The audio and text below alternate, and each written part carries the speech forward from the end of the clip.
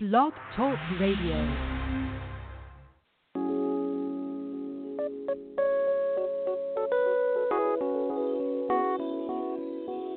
Let's keep it real. Real talk, real issues. Let's keep it real.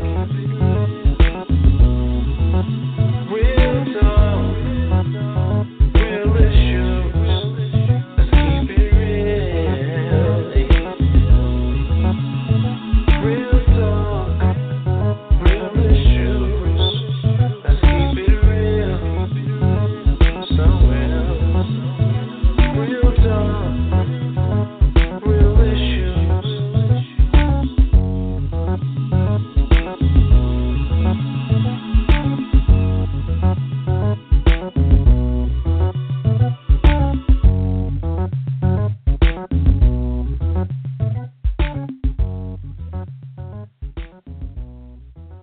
Well, blessings, blessings, blessings. Hallelujah.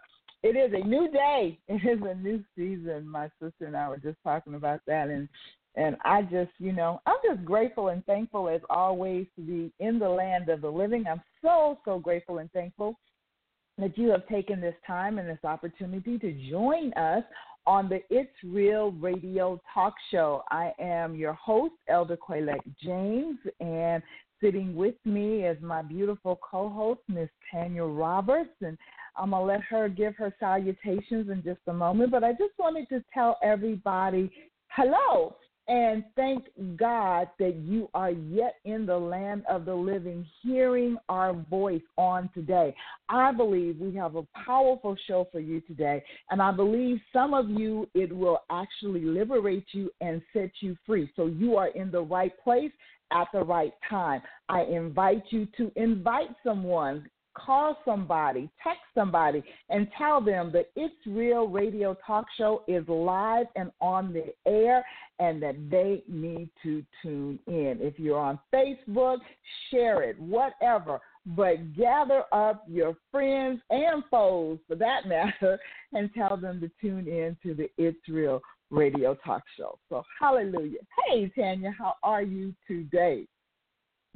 I am awesome.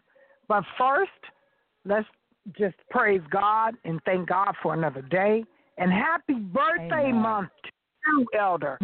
You have been blessed. You look good. I've seen all your pictures on Facebook and the family, and it just allows me to feel the new harvest that's coming in all of our lives. It's about family, food, friends, good people in our lives. Don't sell yourself short this year. Encircle yourself around good people, good things, so the favor of God can come in. And I'm just so excited. I think my sister again, Elder Quaylette, nobody knows, hashtag, my mentor, hashtag, my best friend, hashtag, my best everything to me. They've seen me through the good and the bad. But what you need to know is in order for a new harvest to come, you have to put yourself in a position that harvest can be there. Whatever you got to do, feel good about you, yourself, and the things around you. Elder, you just touched my soul with the pictures.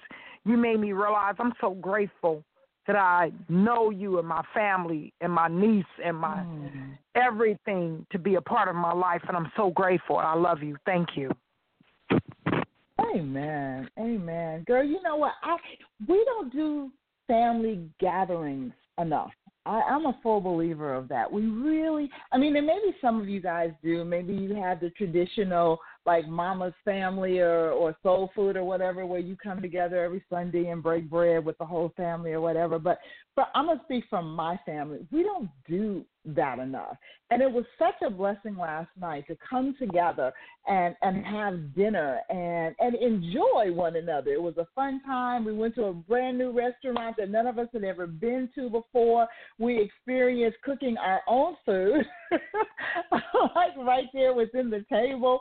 So it was really, really cool. I made s'mores for the first time in my 62 years on this planet. I had never just went out and roasted marshmallows and put them together with chocolate and graham crackers. Of course, I knew what s'mores were, but I had never done it myself. So that was really kind of cool for me, too. But you know what? Like I said, Pam, it was such a wonderful time of fellowship.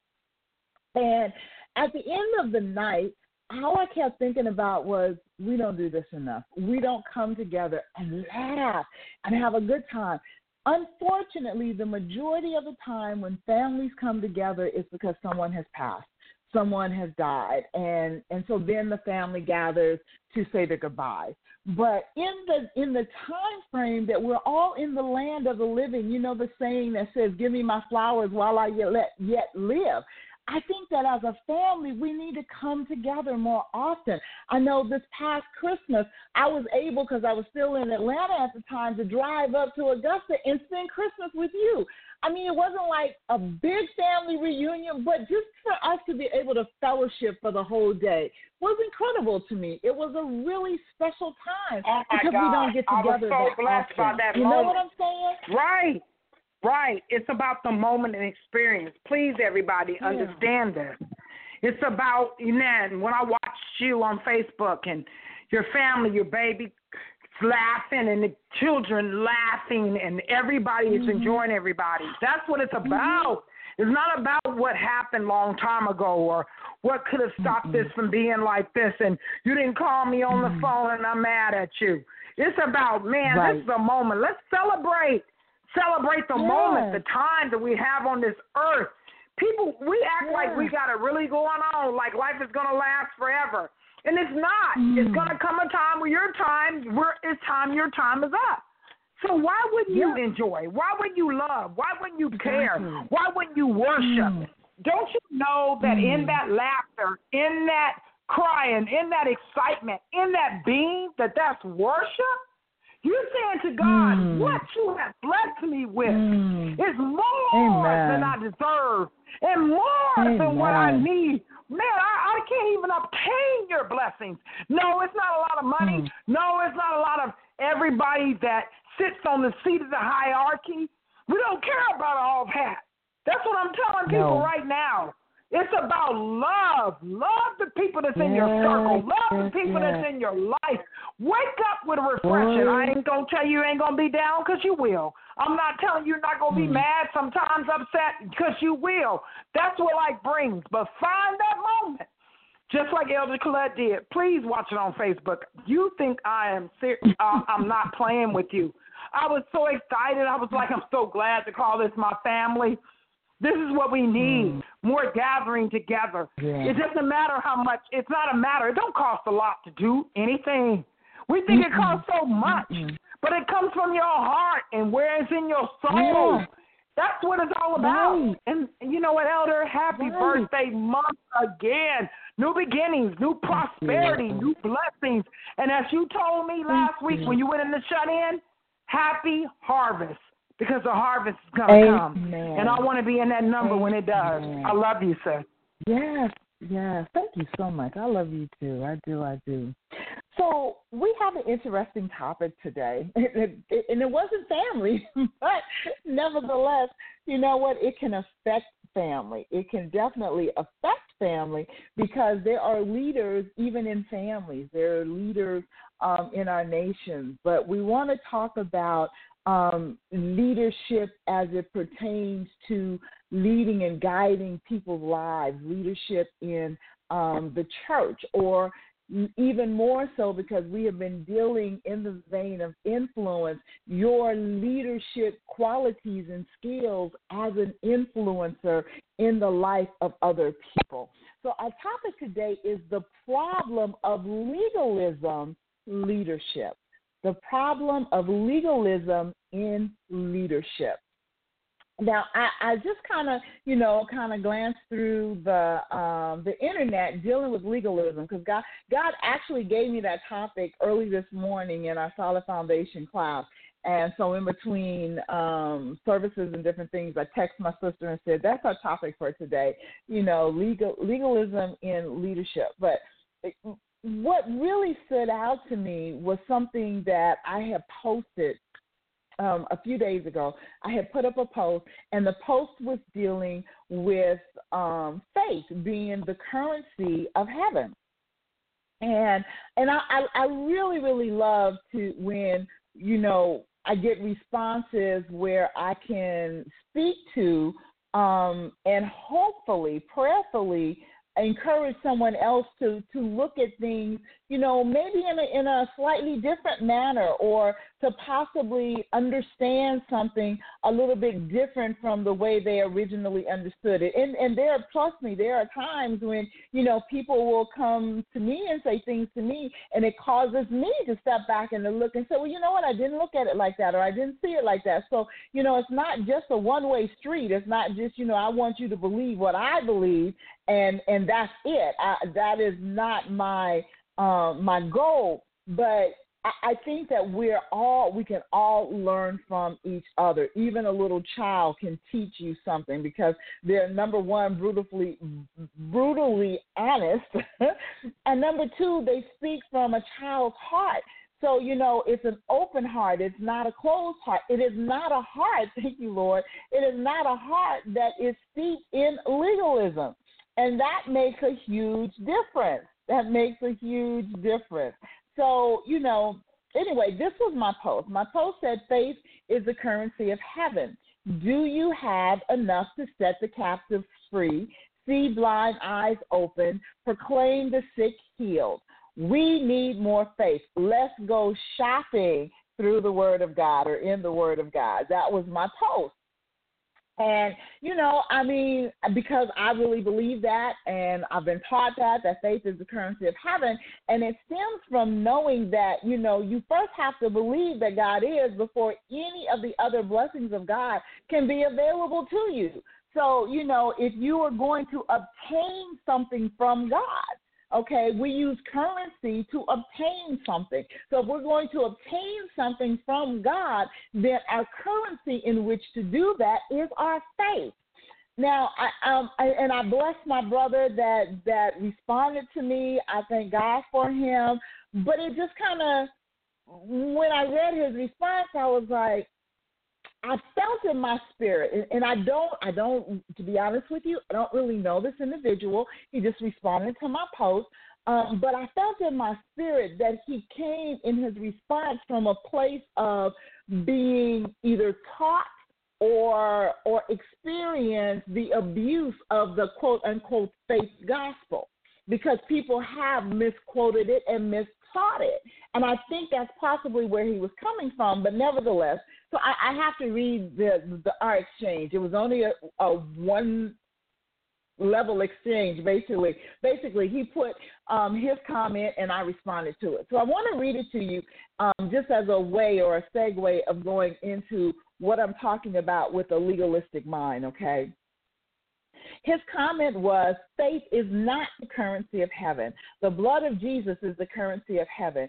It is the blood that sets captives free. It is through the blood that the sick are healed. We do not need more faith. We need to stay covered in the blood of Jesus.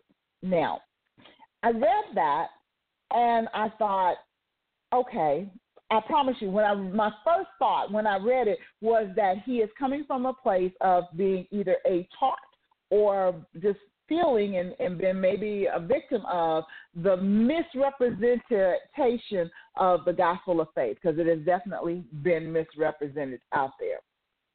So here was my response to the brother. And I said, blessings, my brother. I am so very grateful for the blood of Jesus, but I must disagree with you. Hebrews 11:6 tells us that without faith, it is impossible to please God, because we must first believe that God is, and that he is a rewarder of those who diligently seek him. Before you can accept Jesus' sacrifice for us on the cross and embrace all that his shed blood did for us, you must have faith to believe. First, to believe in the existence of God, then to believe that God's love for us was so great that he was willing to send his son to be a sacrifice for our sins in order to reconcile us back to himself, and then to believe in his resurrection power, to know that as we die to ourselves and accept our new life in him, his Holy Spirit is able to reside within us. So you see, it all starts with faith. Your faith to believe God grants you access to all he has for you. And I didn't get a response, which is okay. But I'm praying that, it might have at least opened up, some avenues of thought within him and some areas where the Holy Spirit could pour into him. Now, the reason that struck me is because legalism will bind you up so that you will not be open to receive from God. I don't know any other way to put it. It will literally bind you up to where you're not able to receive from God. You're not able to receive his blessings. You're not able to receive his benefits. You're not able to receive from God because you're walking in a legalistic manner. And what that means, hold on, because I've got so many different little things going on here dealing with legalism, because I really wanted to get into this thing because I want to see us set free. I really, really want to see us set free. So think about legalism. What is legalism? It is the strict adherence or the principle of strict adherence to law or prescription, especially to the letter rather than the spirit. So in other words, legalism ties you into the letter of the law, not into the spirit in which the law was given. And there is a difference.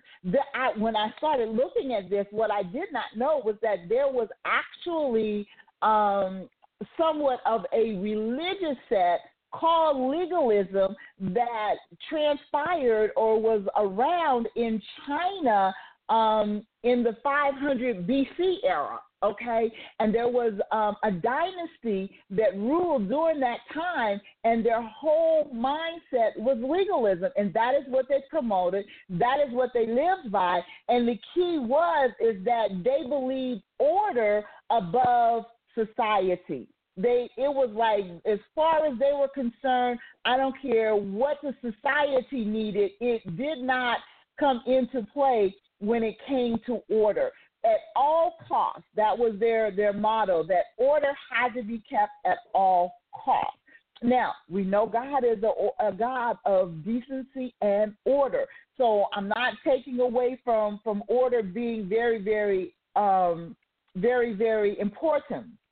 However, when you get into that mindset during this time that dynasty was in power, it was a very bloody time. It was a very warfare type of time, because they did not take into the consideration of what the needs of the people were. All they considered was order. And if you did not walk in straight adherence to what they felt was the law, then you would be killed. Okay? And it's just like, okay, there's something wrong with this picture, because there's always a couple of sides to situations. Things are normally, a lot of things are black and white, but there are a lot of things, especially in society or in the letter of the law, that have gray areas. And if it's just black and white and it's just about the letter of the law and not taking into consideration the needs of the people, then you've got a problem.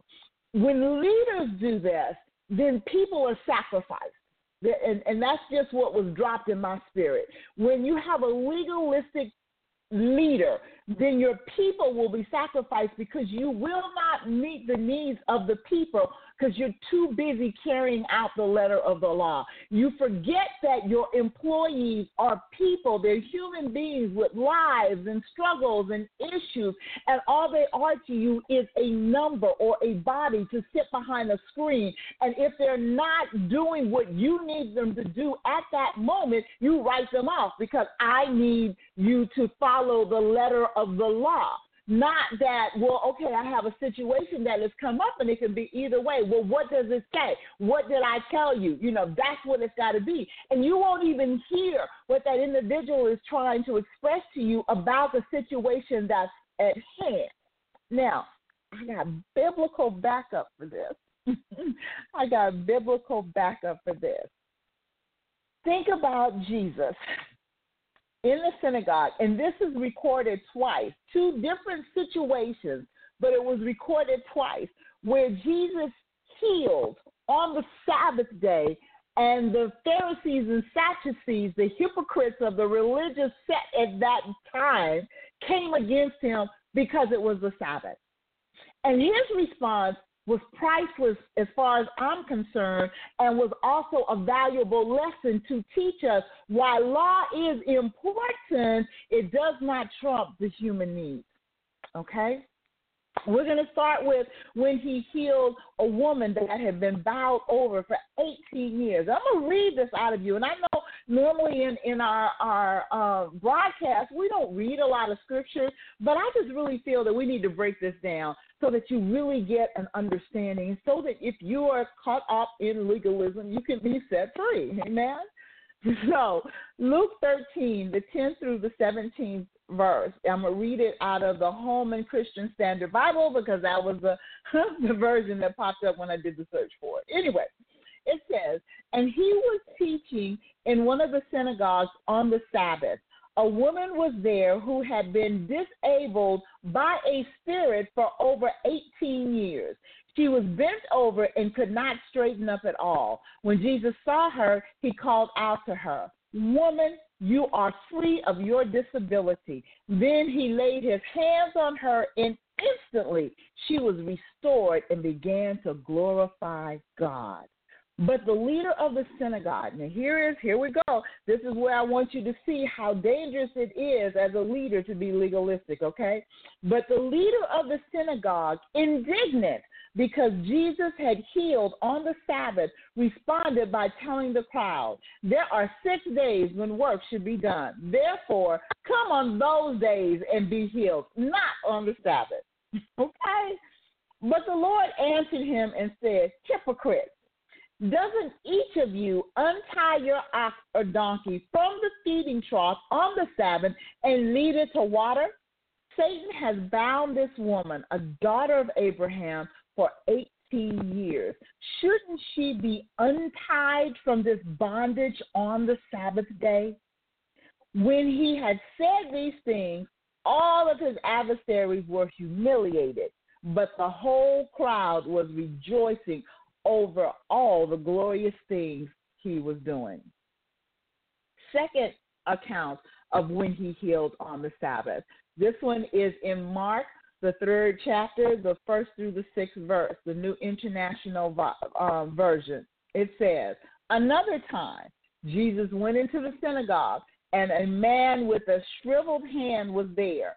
Some of them were looking for a reason to accuse Jesus, so they watched him closely to see if he would heal him on the Sabbath. Jesus said to the man with the shriveled hand, 'Stand up in front of everyone.' Then Jesus asked them, 'Which is lawful on the Sabbath, to do good or to do evil, to save life or to kill?' But they remained silent. He looked around at them in anger and deeply distressed at their stubborn hearts, said to the man, 'Stretch out your hand.' He stretched it out, and his hand was completely restored. Then the Pharisees went out and began to plot with the Herodians how they might kill Jesus." You see what I'm saying? It is dangerous when you have people in leadership that are so legalistic that they cannot differentiate what is good from evil, what is of God and what is of the devil. That is a sad scenario, but unfortunately, it is the place in which we find ourselves on many occasions in many quote-unquote houses of God, because the leaders are so steeped in tradition and legalism that they want to hold you to the fire, okay? But they don't take the time to love you through, to understand the grace and the mercy that God has granted unto you, to walk it out with you while you're coming into your own personal relationship with God. How many times, and Tam, I know you remember this, where you had the mothers of the church standing at the front door, and if the lady still showed up and her dress was a little too short,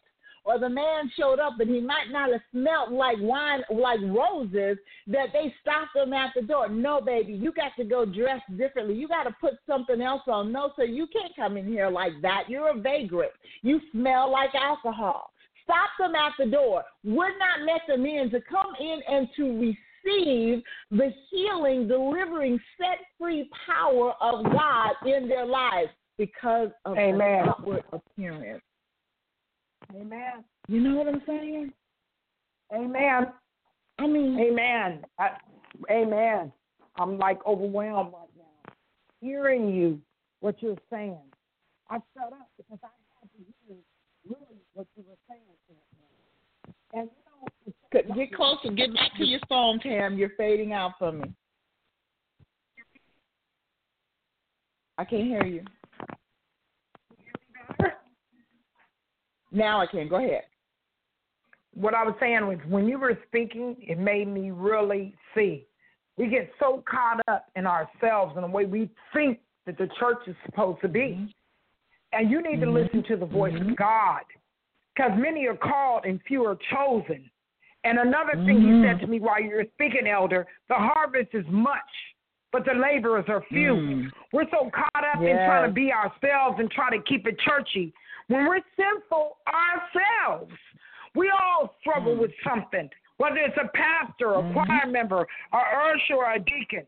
We used to hold them to high standards, not knowing that they were still pedophiles and different things that were going on in our lives. But you have to trust God. Pray for those. Love those that you don't even believe need to be loved. And we need to care for those. At the same time, God teaches us to use wisdom. At the same time, Elder, I hear what you're saying. We're so caught up in saying the way you should not come to church. But those are the ones that are coming through the door saying, help me. I need to be free. Help me. I need to be saved. Help me, because I'm lost and I don't know which way to go. See, I was in the church, and then I was no longer in the church. And I realized when you're getting your best, some don't receive like they used to. You're fading away again, sis. Can you hear me? Okay, now I can. Yep. Phil, you need to be that one that's in the church. That one that needs to be the one singing in a choir, on the usher board, or the deacon board, or whatever way it is. And you got mess. What my sister is saying is, come. He said, come. Many are called, but few are chosen. Come to him. Yeah. And everything that you're going through, he can work it out for you. While you were speaking, my spirit said, people don't want to hear the truth. They come on in church, God, your money, let me tell you about how you get prosperity, or a husband or wife, or life is going to be good. I'm not telling you to keep your Faded away, sis, again. I'm not sure, are you in a bad place? Because you keep coming in and out. So it's so funny.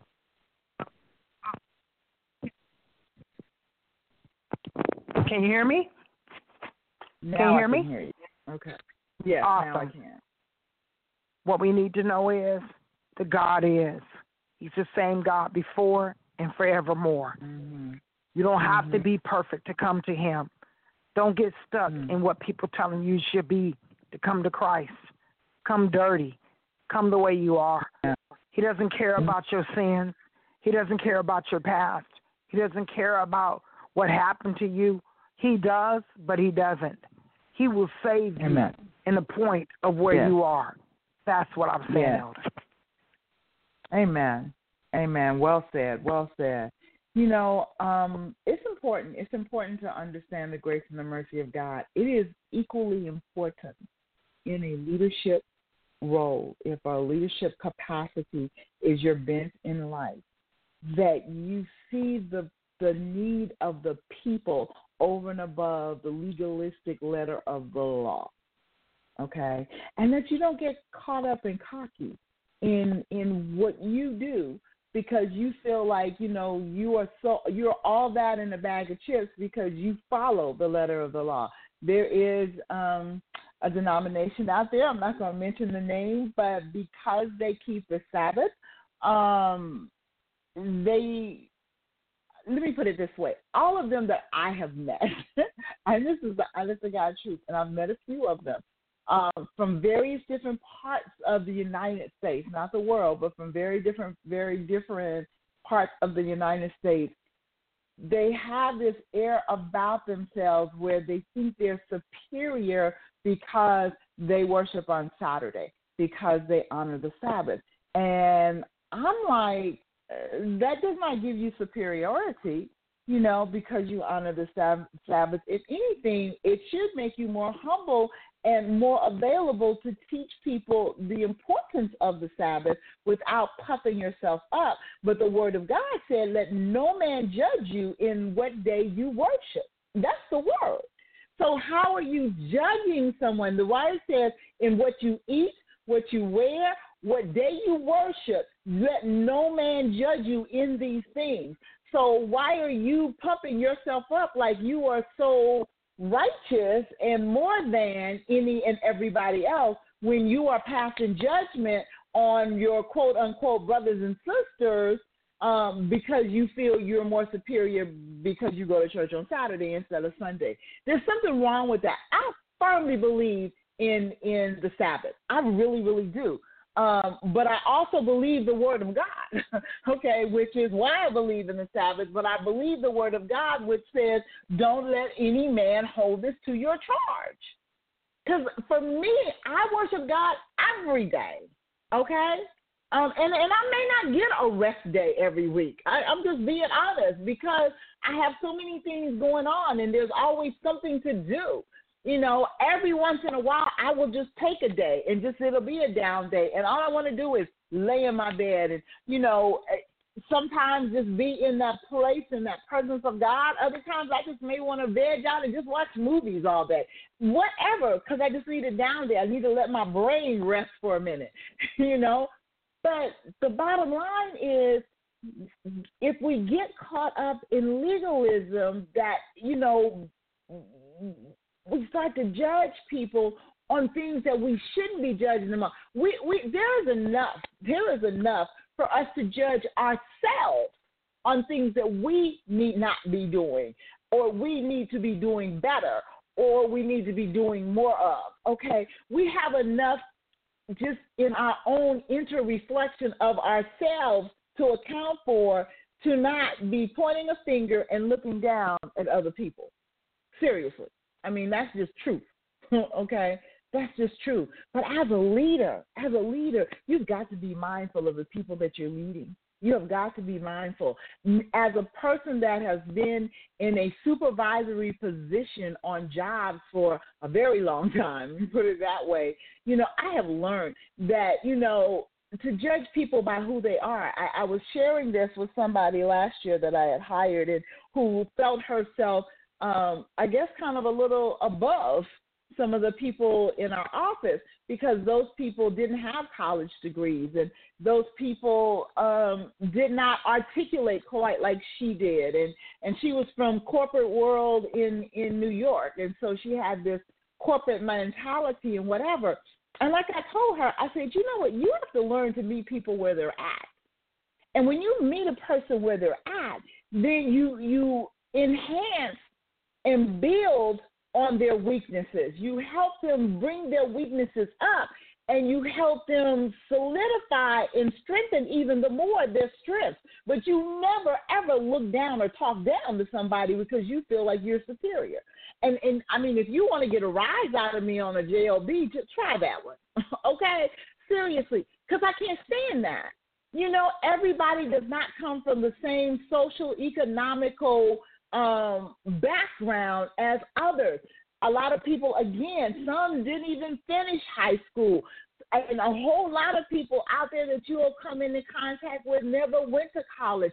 Some of them never, ever lived outside of the project. And others may have a penthouse in the Taj Mahal somewhere. You know what I'm saying? They may have doctorates, multiple doctorates, and all of that as far as education is concerned. But that does not make one person better than the other person. And if you're going to be a person of influence, if you're going to be a person of leadership, then you've got to come to terms with whose stead are you leading in? Because if God has elevated you to a place of authority, he expects you to reflect him. He expects you to treat those that you are supervising, those that you may have a higher ranking on that job, that does not give you a higher ranking in life, but a higher ranking in an order, the organizational chart and hierarchy of that particular workplace. Because you may have a higher ranking there, you are never, ever to look down on a subordinate, ever. That is not who you should be, and it is absolutely not why God allowed you to be promoted to that place of leadership. You've got to get that in your mind. You've got to get that in your mind. And I know Tanya can speak to that because you, too, have been in a place of managerial positions and leadership, and how important it is to understand that people are just that they are people. And you've got to take those different situations and scenarios into account when you're dealing with that person. Now, there are times when things will be beyond your control, and it'll just be like, you know what, I'm going to have to let you go. Because of your circumstances you may be currently in has affected your work ability to the point of you're never here, or your thought pattern is such that you're so worried about everything else going on in your life that I can't trust you to handle important tasks here on this job. Things like that do come into play. But even in that, even in having to carry out your managerial duties and letting a person go, you still want to build that person up. You never want to tear somebody down and leave them down. You got to point out flaws into a person. I will start off with a praise. Get to your flaws and then build you back up from your flaws. That is my process if I have to meet with an employee because there's something wrong. Because I never want to leave a person down. I never want them to want to leave them in that position because you don't know. A lot of times you don't know what's going on with that person. And they could be under so much pressure that they're at the point of suicide because they're just ready to throw in the towel. And if you pounce on them, and that's all you do is just pounce on them and tell them how bad they are, that's all you can do is talk about how bad they are, then you could be that catalyst to push them over the edge. You never want to be that one. You never want to be that one. So even in correction, you still need to build a person up. My word teaches me that because God loves me, he will chasten me. He will chastise me. He will let me know when I am wrong. And at the same time tell me that I have been fearfully and wonderfully made. And I am in his image and a reflection of who he is. So that I may have a bad situation that I'm involved in, but he has faith in me to pull myself up out of that by trusting in him and his way of doing things, to not just tell me, girl, I got to say this, I promise you, because I've been getting more and more people that now that Messenger lets you just kind of send out instant messages all the time. I keep getting these messages about going to hell and people being damned and, and how that everything is centered around negativity. Everything is centered around you going to hell if you don't get it right. Please hear me. I believe hell exists. Yes, I do. Okay, and I do believe you need to get it right. But if all you're ever telling me is that I'm going to hell if I don't get it right, and you're never coming in and telling me about the grace of God and how much God loves me and how much he thought I was worthy to die for so that I could be reconciled back unto him, if you never build me back up and tell me what my value is, and all I hear over and over and over again is I'm going to hell if I don't get it together, after a while you just throw up your hands and you just figure, I can't get this together. I can't do this. So I'm just going to hell. I mean, am I speaking truth, Sam? Seriously, because I know you can relate to what I'm saying. You know what, Elder? I can. Oh, okay. I get exactly everything you're saying to me. And it's amazing. Stop getting stuck in what you think is tradition. I believe that's what legalism is. Tradition, the way we think it's supposed to be. But if you seek a relationship with God, he can tell you the way that it is. And then you won't get so caught up in judging people or looking down at people like you're better than. We're not, any of us are better than. When he calls you to become a minister or an elder or usher or a speaker or a choir member, that is a high calling. Don't take it like it's nothing. It's something. Because in all that, you're ministering, and you're either setting the captives free or you're holding them in bondage. Who are you today when they look at your life? Are you holding them in bondage? Are you sitting there and holding them captive? Do they look at you and say, I can't look at you because who you are in Christ, you make me feel like that's all he is a person that's in bondage. But he said who he has made free, he is free indeed. You have problems, we have issues, we all suffer. We all come short at the throne of glory in his mercy. But we thank him for who he is. He forgives, but you got to keep it real. You can't fake the funk with anybody. Yeah, I'm a sinner. I'm a wretch undone. I can go right now on this show and tell you all the things that I still have issues with. But he is Lord, and he is Master, and he's God. What do you believe in? You can believe in whatever you want to. But guess what? Whether you Muslim, Seventh-day Adventist, Jehovah's Witness, Christian, whatever you are, who are you really? What are you really deep within? It doesn't matter who you belong to, but who are you deep within? What do you practice? What do you preach? And if you do, you need to let everybody know out there. I don't care who you are. You can be Mormon. You're not perfect. Everybody has issues. Everybody needs to be set free. Amen? Amen. Amen. And I got to make one little correction of what you just said. It does matter who you belong to, okay? It does matter because who you belong to will make all the difference in the world. Because if you have embraced your Creator as Lord God Almighty and recognize and understand and have faith to believe that you were created in his image and in his likeness to reflect his nature, then his nature is love. Now, again, he is a loving Father, and he will chasten, and he will set you straight, okay? And you don't want to fall into the hands of an angry God. You don't want to do that.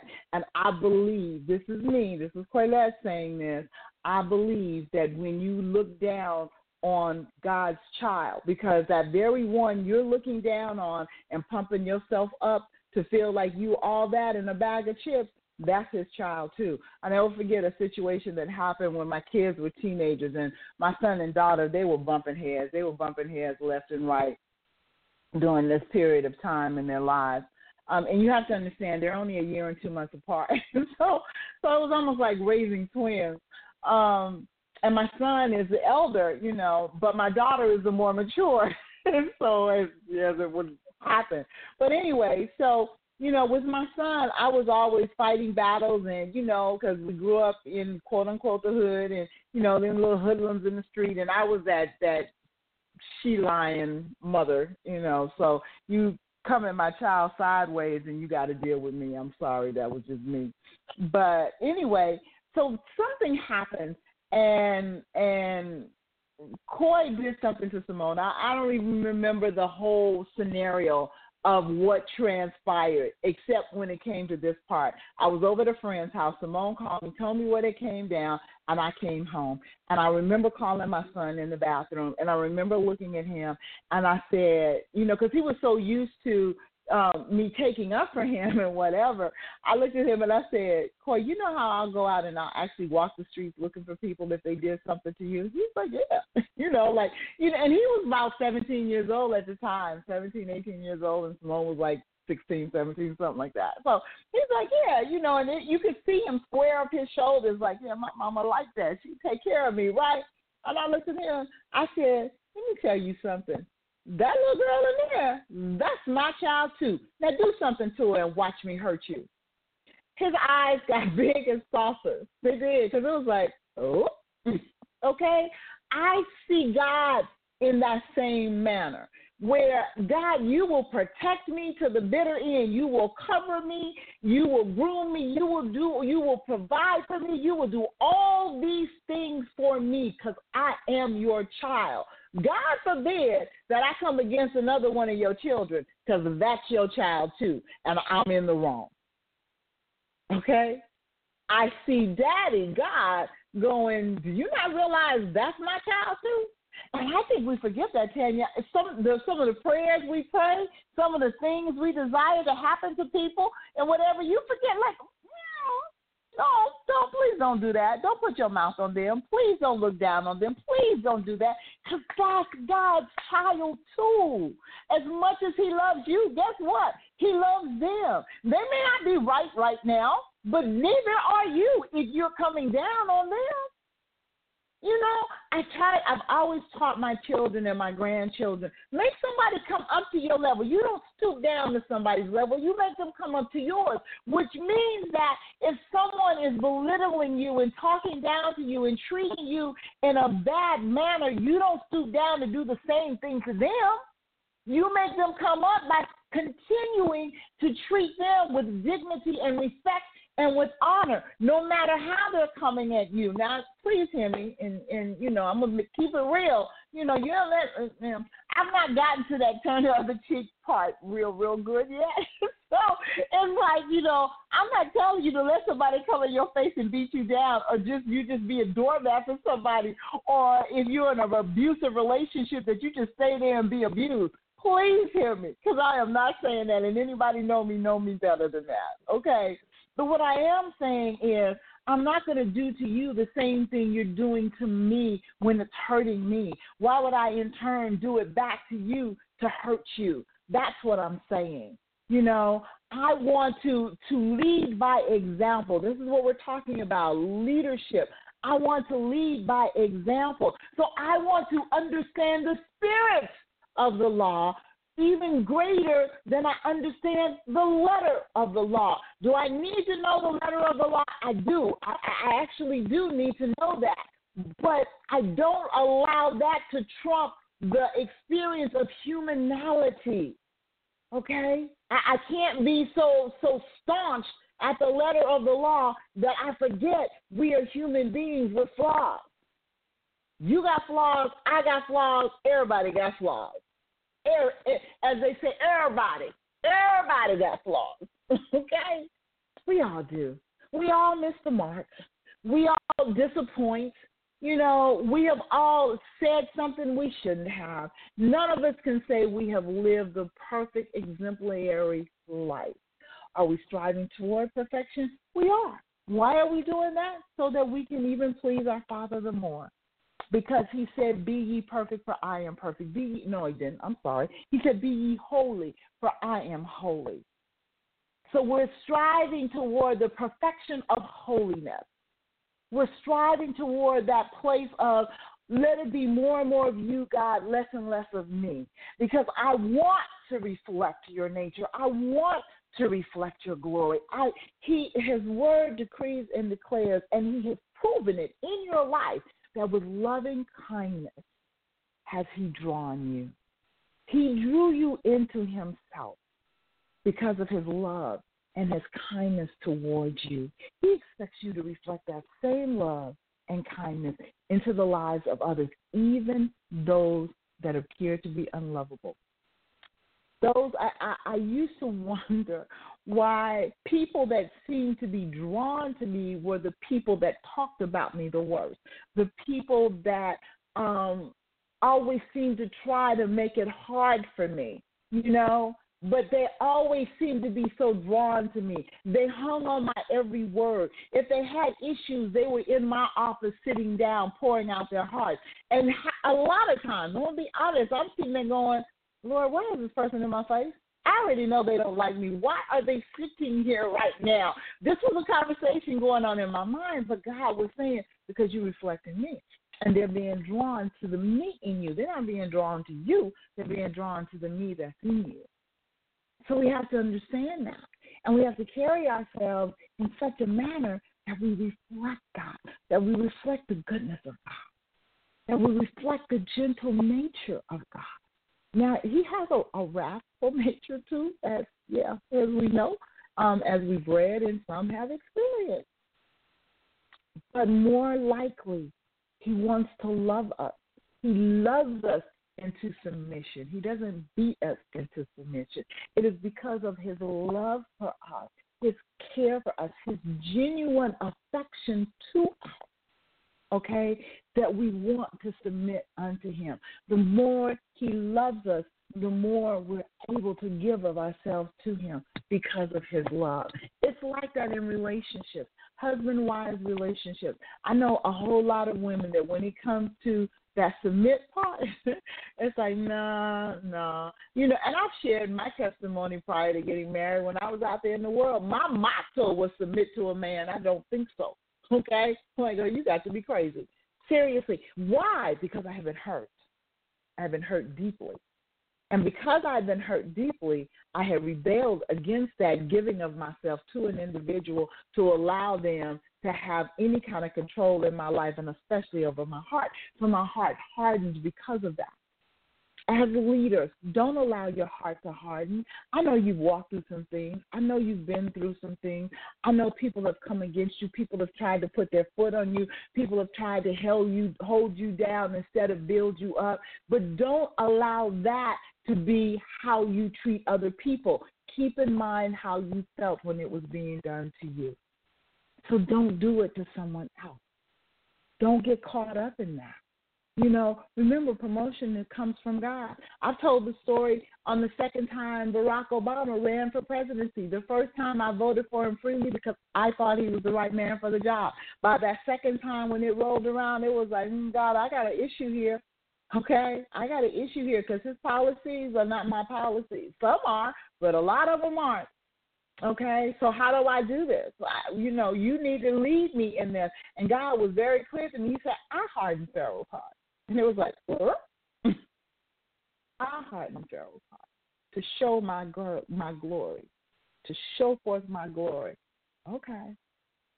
So that very one that is coming against you, that you feel that because of their how they react to you or what their actions are concerning you, that you want to come back at them, or as the kids today say, you want to clap back. Okay, don't do it. Don't do it.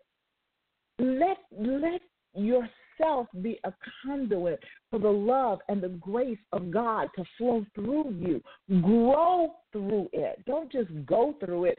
Grow through it. Allow God to grow you up in the midst of it. Allow God to show himself so strong and so mighty on your behalf that in spite of what that individual is trying to do in your life, promotion comes unto you. Because remember, it does not come from the north, south, east, or west. It comes strictly from God. It comes strictly from God. So as a leader, I am encouraging you and admonishing you to make sure that you don't walk in that place of legalism, in that place of tradition. If you're in the church, don't walk in that place of traditionalism. Let me tell you, when you get started breaking out of legalism in a church, you're going to make some enemies. People are going to be offended. Actually, they may even put you out of church, because they're going to say that you're speaking and preaching heresy. Why? Because they're so caught up in their traditions and in their legalistic lives that they are not open to receive what God is doing in your life. But don't forget Jesus. Don't forget how they came against him. I read you 2 scriptures in the beginning of this dissertation to show you, how the Pharisees and the Sadducees came against God, came against God himself, okay? They came against Christ for healing on the Sabbath. Now, that had to be legalistic to the nth degree. For making a woman better, for straightening out a withered head, and you going to come against me for doing good? You know, that's when you get like old shouting John and be like, hold my mule, because I'm getting ready to shout all over this field. I'm not going to let you quench who I am in God. And let me say this, ladies, okay? Let me say this.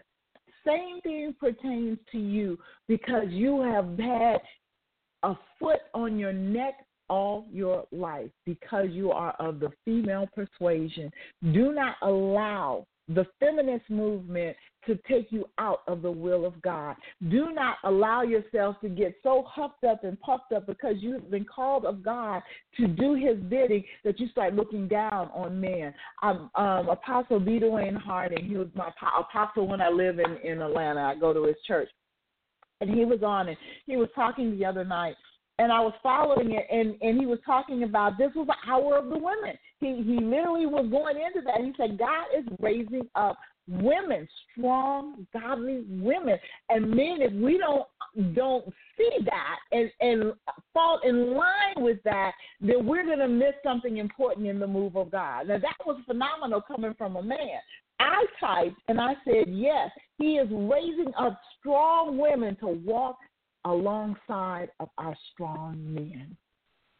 And he was like, absolutely correct. Now, I know most men would not have expected that, because most of the women that was online that night was like, yes, you know, it's about the women, da-da-da-da-da. But don't forget, you know, don't get so caught up. We recognize, we women who are in ministry, who are in leadership roles in ministry, see what God is doing. He is opening up doors like you would not believe, and he is elevating us. We do not have to elevate ourselves. He is elevating us into places of prominence, okay, in places of influence.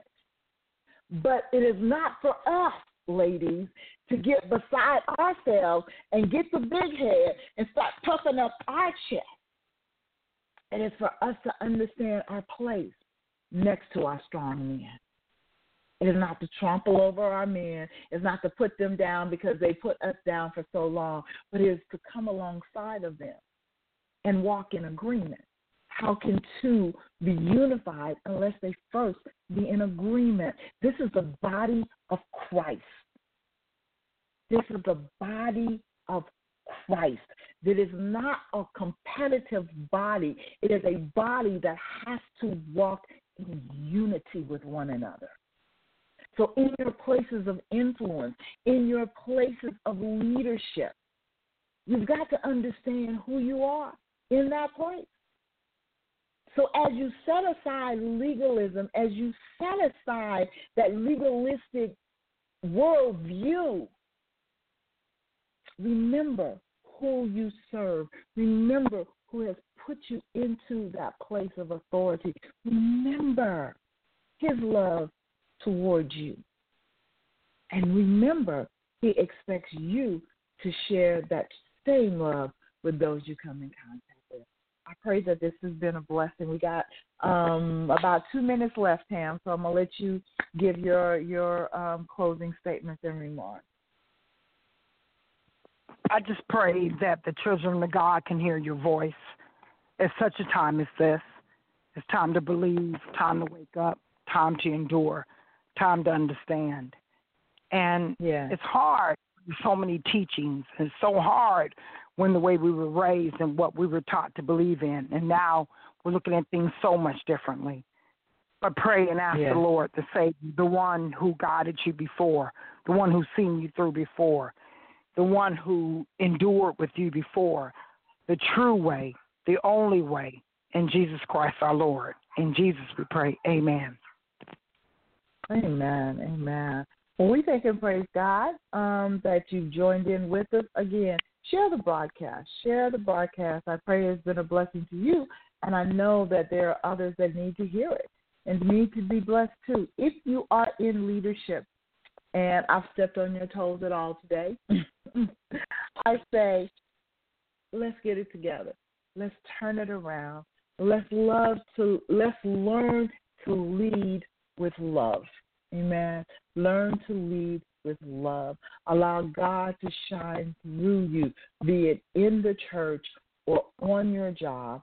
Allow God, or in your home, family unit. Allow God to lead you in the dynamics of how to properly give leadership to others. You are that kingdom influencer. Make sure you are influencing others to follow after the love of God. Amen. God bless. We will be with you, Lord willing. Actually, you know what, Tanya? We won't be with them next week because I will be in California or making my way back to Las Vegas. So we will be back with you in 2 weeks. Lord, say the same. But we thank and praise God for all that He is doing in all of our lives. And sis, I love you so very much. Thank you so much for being a part of what we do. It is an amazing. It has been an amazing journey, and I'm looking forward to so much more in this journey.